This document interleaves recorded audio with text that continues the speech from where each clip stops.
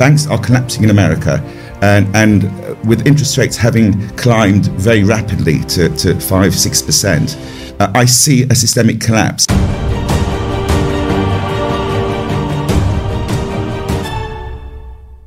Sam Altman, who's the CEO, founder of OpenAI, who created ChatGPT, has been very vocal about his desire to democratize his technology more, to actually give it away, and has been actually following through with a lot of those promises to kind of open up the technology for the average layperson to use.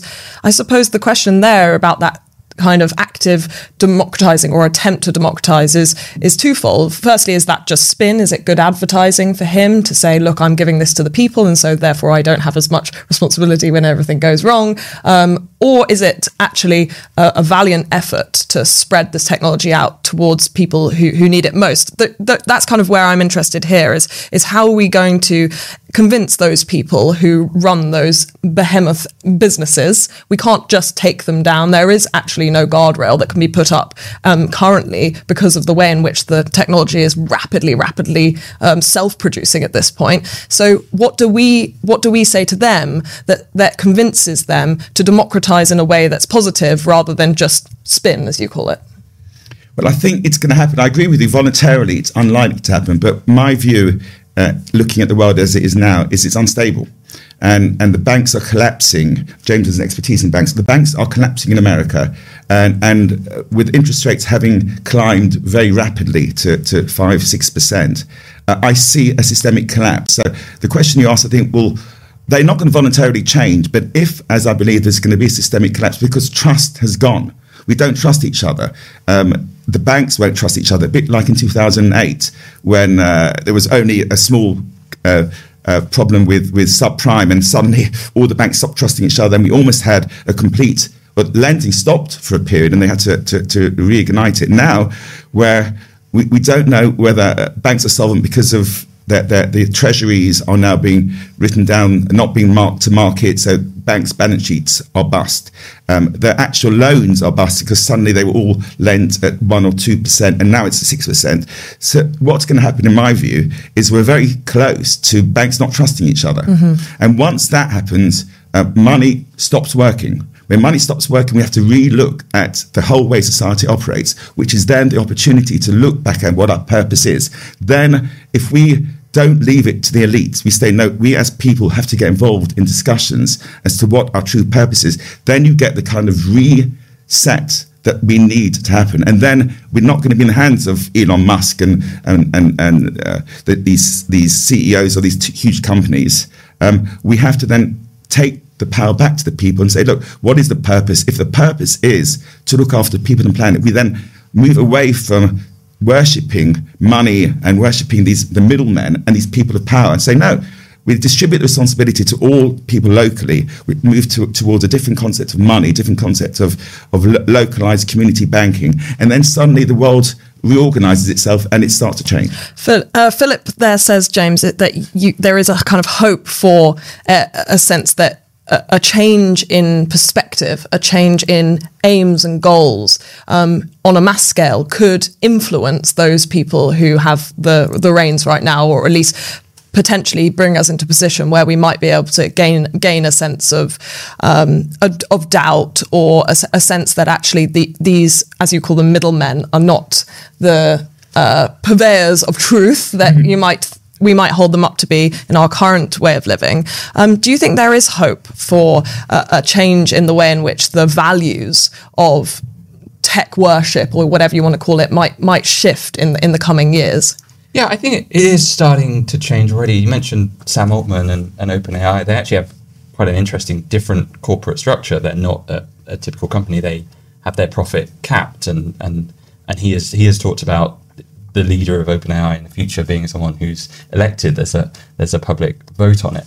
I think we've been on a journey for the last 6, 7, or 8 years about asking questions about digital tech and about whether it is sort of a fundamental good thing for the world. I think it sort of was accepted that way for a long time, and then we had a lot of privacy scandals, a lot of questions around elections and things like that, and people started to ask questions.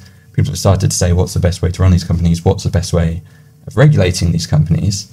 And I think, you're seeing more and more when I speak to tech founders, you don't just hear, here's our great product. You start to think about, oh, here's the way in which it's good for society, or here's the way in which we're thinking about safety from the outset. And I think that's because of a lot of the public pressure to make these products work from the beginning, rather than once they've become $1 trillion companies and then to start reining things in a little bit.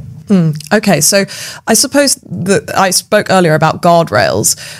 There are guardrails, of course, in government that are about limitations of how much research you can do into certain technologies, and there's been an open letter signed by many people, including Sam Altman, in fact, saying that there should be more guarding, which seems ironic considering he is one of the kind of progenitors of this movement, guarding against the risks that it might bring down the line. But there's another guardrail, which is, I think, Philip, what you're getting at, which is a social guardrail, which is about, if we have a stronger idea of who we are, then we are less at existential risk. And I suppose that's the thing that I want to come back to here and really dig into, because I think it does lead into questions of covenant and society and the way in which we actually all work together to create the world we want to live in. How do we have to start thinking about ourselves and our uniqueness as humans that will distinguish us and delineate us from technology as we become more and more singular? It's incredible. Every time we have a chat, we're on the same way. It's unbelievable, because what you just said is exactly what I've realised only in the last week or two. I've been doing a lot of work on covenant, and I used to think that a covenant was an agreement between different parties that they enter into voluntarily, but it's collaborative. But you said something which is what I realised. That's not what a covenant is. It's actually our DNA. It's actually understanding the way we truly are.